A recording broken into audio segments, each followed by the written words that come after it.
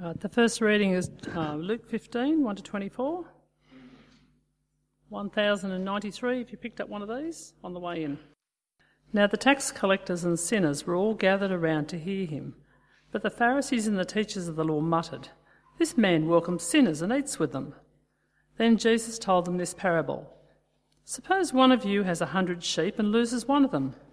Does he not leave the 99 in the open country and go after the lost sheep until he finds it? And when he finds it, he joyfully puts it on his shoulders and goes home. And then he calls his friends and neighbours together and says, 'Rejoice with me, I found my lost sheep.' I tell you that in the same way there will be more rejoicing in heaven over one sinner who repents than over 99 righteous persons who do not need to repent. Or, suppose a woman has 10 silver coins and loses one. Does she not light a lamp, sweep the house, and search carefully until she finds it? And when she finds it, she calls her friends and neighbours together and says, 'Rejoice with me, I found my lost coin.' In the same way, I tell you, there is rejoicing in the presence of the angels of God over one sinner who repents." Jesus continued, "There was a man who had 2 sons. The younger one said to his father, 'Father, give me my share of the estate.' So he divided his property between them. Not long after that, the younger son got together all he had, set off for a distant country, and there squandered his wealth in wild living. After he had spent everything, there was a severe famine in that whole country, and he began to be in need. So he went and hired himself out to a citizen of that country, who sent him to his fields to feed pigs. He longed to fill his stomach with the pods that the pigs were eating, but no one gave him anything. When he came to his senses, he said, 'How many of my father's hired men have food to spare? And here I am, starving to death. I'll set out and go back to my father and say to him, Father, I have sinned against heaven and against you. I am no longer worthy to be called your son. Make me like one of your hired men.' So he got up and he went to his father. But while he was still a long way off, his father saw him and was filled with compassion for him, and he ran to his son, threw his arms around him and kissed him. The son said to his father, 'Father, I have sinned against heaven and against you. I am no longer worthy to be called your son.' But the father said to his servants, 'Quick, bring the best robe, put it on him. Put a ring on his finger and sandals on his feet. Bring the fatted calf and kill it. Let's have a feast and celebrate. For this son of mine was dead and is alive again. He was lost and is found.' And so they began to celebrate." Second reading is from Romans chapter 8, verse 15 to 17. "For you did not receive a spirit that makes you a slave again to fear, but you received the spirit of sonship. And by him we cry, 'Abba, Father.' The Spirit himself testifies with our spirit that we are God's children. Now if we are children, then we are heirs, heirs of God and co-heirs with Christ, if indeed we share in his sufferings, in order that we may also share in his glory." God is truly the world's greatest dad. I used to think that God was like a father, that it was a metaphor, a simile. You know, I'm a real father with real children, and God, well, let's try and describe what he's like. He's like a father. And then I realized that was ridiculous. I mean, who came first, me or God? God is the original father. And does he have a son, a child? Yes. He is the original father. He is a real father, and every other father is a takeoff from him. Do you see? He is the original father, and boy does he love his son. He is the world's greatest dad. We, contrary to popular belief, are not actually naturally children of God. What are we as human beings? We are just creatures, rebellious creatures at that, who've rejected the Creator. And yet this world's greatest dad, who already was fully satisfied in his loved Son, chose us. And he sent his Son to serve, to give his life as a ransom for us, to pay for sin, to set us free, to forgive us, yes, but more than that, to adopt us as his children. John 1 says he gave us the right to become children of God. If you're someone who has faith in Jesus, you are a child of God. But did you know it's more than that? It's not just that we are children of God, according to the Bible. Have a look at the Bible verse there. I've printed in the outline there tonight the key Bible verses for us. Who are we if we have faith in Christ Jesus? You are all sons of God. Now, this seems natural enough as long as you're a bloke, but for a woman who's a Christian, this does seem rather strange, doesn't it? I know some of you might be looking at your new NIVs, especially on your phone, and it probably says children. But the word is sons. I checked it. You are all sons of God through faith in Christ Jesus. Whether you're a man or a woman, you are a son of God. Now, as a woman, you might find this quite weird, quite bizarre. Why would you want to be like this? You might find this offensive. Would being a daughter of God not be good enough somehow? Well, just think about it for a moment. Why would you want to be a son of God? Well, who has the ultimate relationship with God? It's the Son, isn't it? Wouldn't you want to have a relationship, a status and a relationship like Him? And in the ancient world, if you were hoping to inherit something from your father, who would you want to be?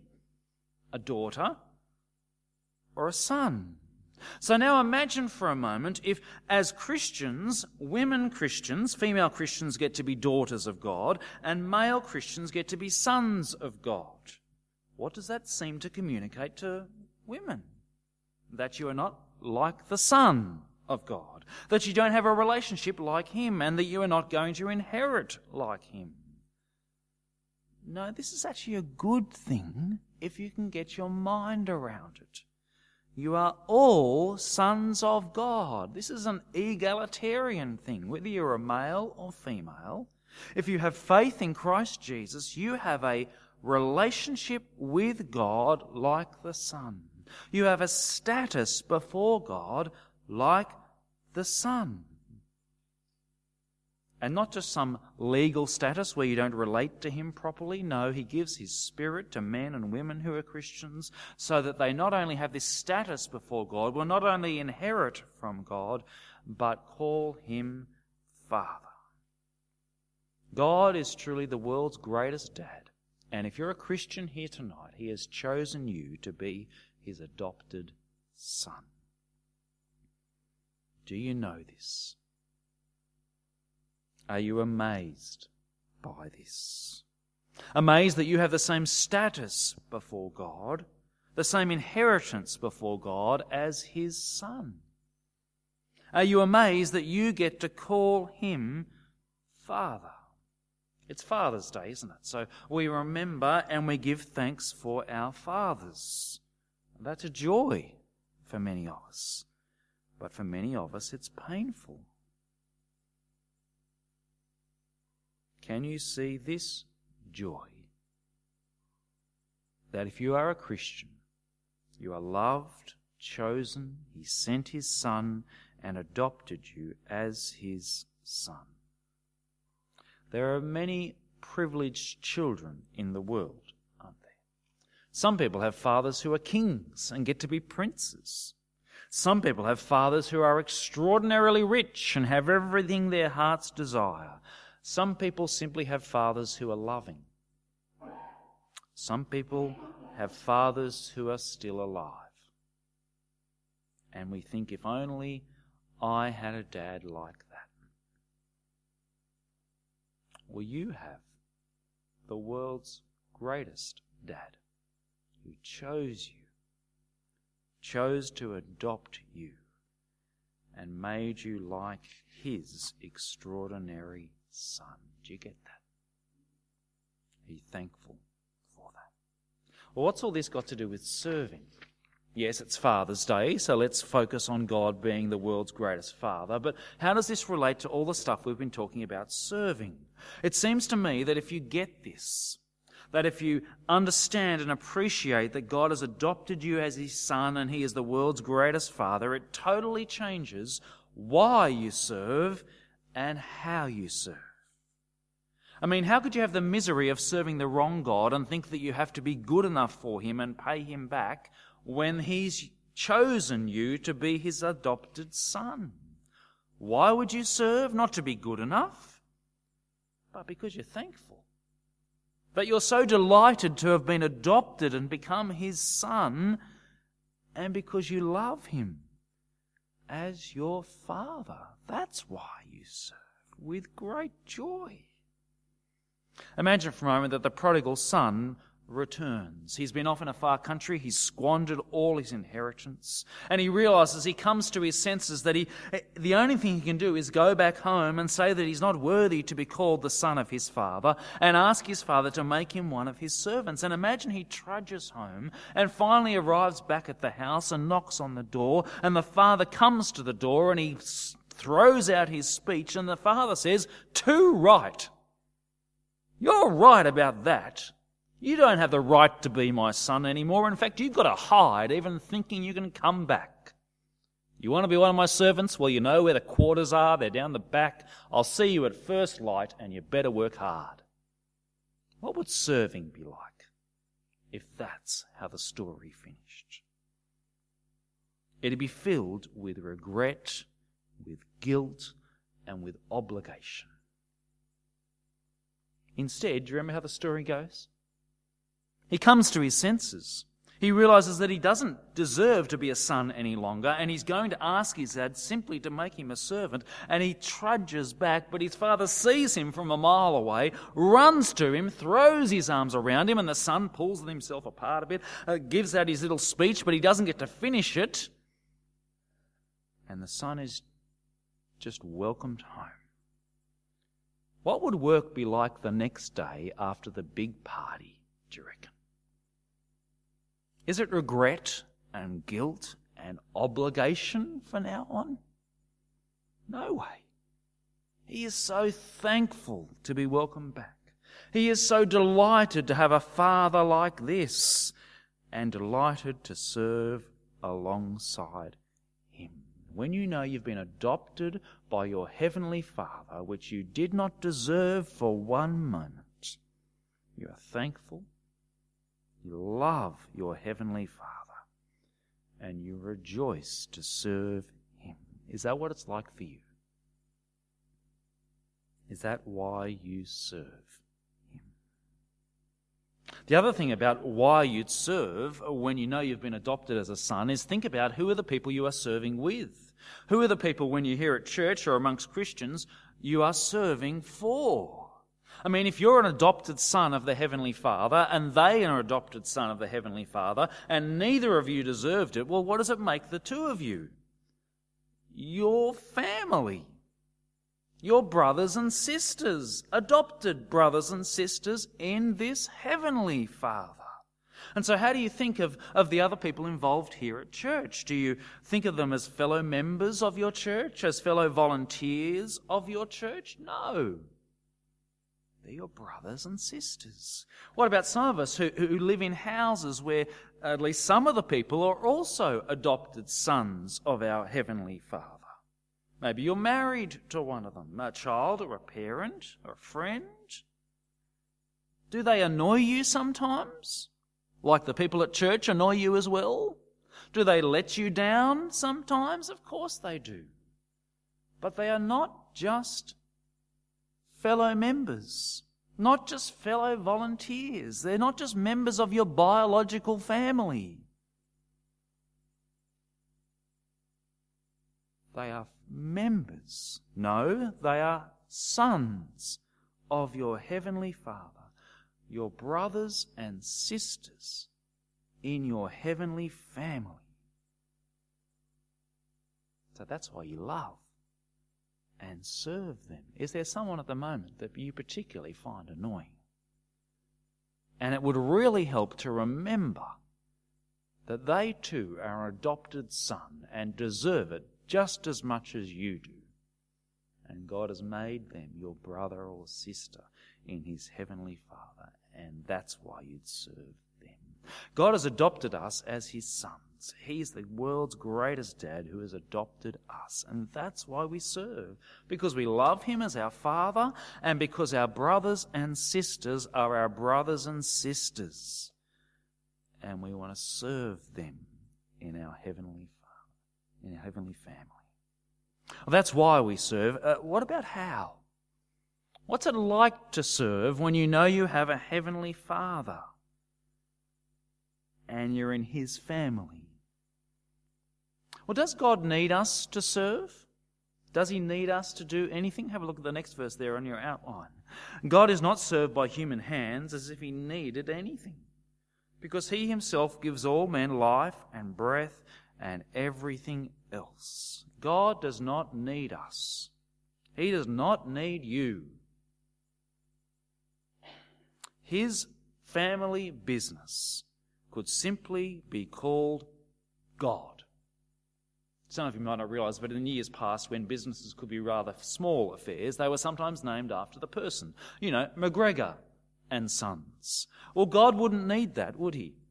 His business could simply be called God. He could do the whole box and dice himself. He doesn't need any employees. But because he loves his Son, he shares it with his Son. My Father is always at his work, and I too am working, says Jesus. The Father loves the Son and shows him all that he does. His business is not just called God.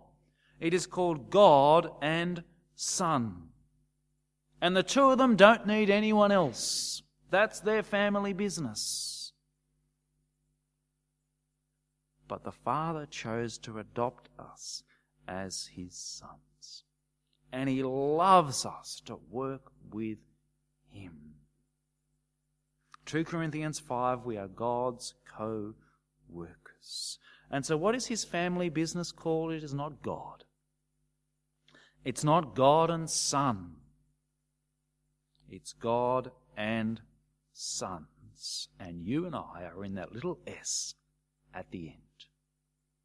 And what a joy that is. It's his family business. And he shares it with us. Do you see what an amazing privilege that is? You and I are not just employees. We are not just volunteers. It's not even just that we are friends with the boss. We are sons of the boss in the family business. And unlike some family businesses that I really wouldn't want to be a part of, the Trump organisation, for example, I don't want to be the son in that organisation. We have got a good boss and a good father who's actually involved in the business. And so when you serve, some of the ways that you serve, do they seem mundane and unimportant and not special? Do you ever feel alone in your serving, as if you're just slogging your heart out and nothing's being achieved? And if you stopped, nothing would happen. What do you need to remember? That it's not your business. That it's God's family business, and it's a great privilege for you to be involved, for me to be involved. And that it's not you on your own, even when only you are doing it. For God. It's not often the Bahamas collecting the dividends each year because he owns the business. He's serving as well, isn't he? By his Spirit, by his word. So you serve with joy, seeing it as a privilege. Not only do we serve in this family business with a heavenly Father who's the boss of the business and actively serving, we get to talk to him. When Jesus' disciples asked Jesus to teach them to pray, do you remember what he said? Something extraordinarily radical. Start with this. Our Father in heaven. In the Garden of Gethsemane, you get a glimpse of how Jesus prays, don't you? Do you remember? He's about to serve as the Son of his heavenly Father by ransoming many, and so he is overwhelmed with sorrow to the point of death. So what does he do? He talks to his Father, of course. And surprisingly, the gospel writers actually record the language that Jesus probably spoke most of the time. Did he speak in Greek most of the time that the gospels are written in? Of course not. Probably most of the time he's speaking in Aramaic, and so they actually record the word. It's Abba, meaning dad. Why do they do that? Because they want you to draw your attention and go, oh, that's the wrong language. What's that doing there? They want you to see what Jesus says there, not Father, which is what you would say outside the household, but Dad. I've heard it said that this means daddy. I don't think it means daddy. Jesus is not a baby. He's not a small child. He's an adult talking to his Father, and so he calls him Dad. Isn't that extraordinary? And do you see here in the last verse on the sheet here, Paul, who's writing in Greek, and I don't think was going to speak in Aramaic that day, deliberately quotes Jesus. Do you see? By him, that is God's Spirit, we cry, Abba, Father. Who is it that says this word now? Not that we need to say it because we don't speak Aramaic, but we are to pray like who? Like Jesus. Calling God Dad.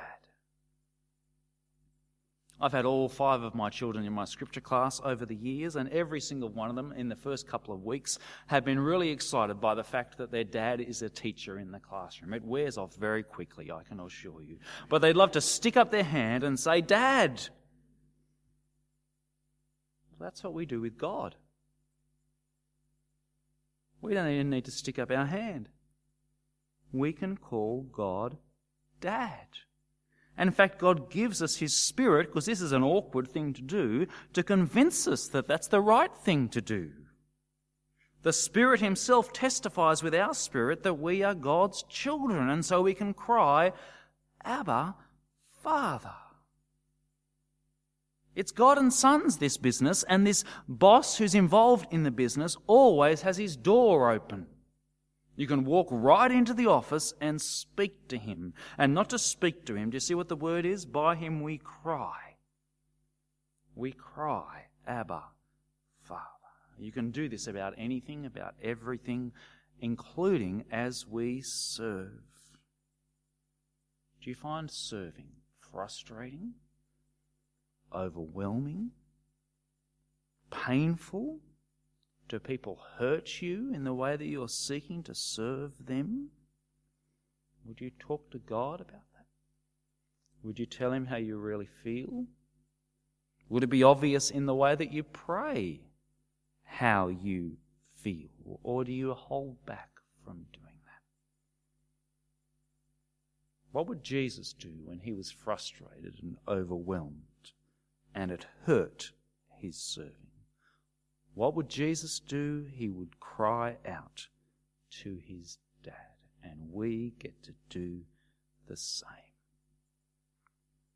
God is surely the world's greatest dad, and he adopted us as his sons, and so we want to serve him because we love him and we're members of his family, and we serve as sons in this family business, and we get to talk to our Father about it. What a wonderful privilege. It's so wonderful, don't you think, that serving our Heavenly Father must just be a great joy all the time.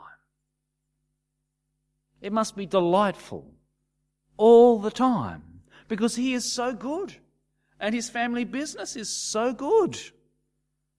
And so doesn't it seem weird to you that it says we cry? Abba, Father? Doesn't it seem weird to you that in verse 17 it talks about our sufferings? Why is that? Because we are heirs, it says. Do you notice that? We are heirs because we are sons, so we inherit, yes, but an heir is yet to inherit. There's a future yet to come. And so as we delight in, as we celebrate, as we rejoice in this Heavenly Father, this relationship we have with him and the privilege of serving him, we know that here and now serving is going to be difficult and painful and frustrating, and we get to cry out to him, but that doesn't fix it. But if you are an heir, what is to come? Well, this week I came across a verse right at the end of the Bible about serving, and it is an extraordinary verse. Do you think you'll be serving in heaven? Well, at the end of the Bible there's a city, and this verse is about serving in the city. Have a listen. No longer will there be any curse. The throne of God and of the Lamb will be in the city, and his servants will serve him. They will see his face, and they will reign forever and ever. What are we looking forward to with our Heavenly Father? Putting our feet up on the end of Father's Day and just enjoying sitting and resting with him? No. Because he's such a good Heavenly Father, serving him is so good. We look forward to the curse being gone, and serving is not frustrating and overwhelming and painful, but we look forward to serving him forever. And so we serve him now, talking to him now about it, but looking forward with great joy to serving our Heavenly Father forever. Let's pray. Our Heavenly Father, we praise you, for you truly are the world's greatest dad, the real dad, the loving dad.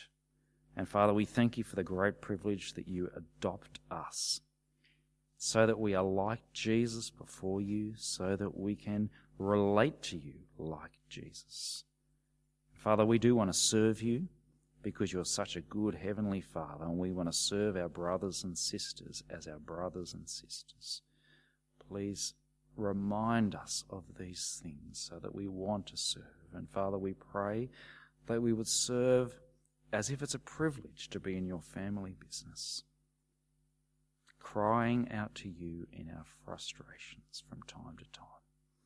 And Father, we thank you for this glorious hope that serving will one day be perfect, and we will get to serve you forever. We pray this in Jesus' name.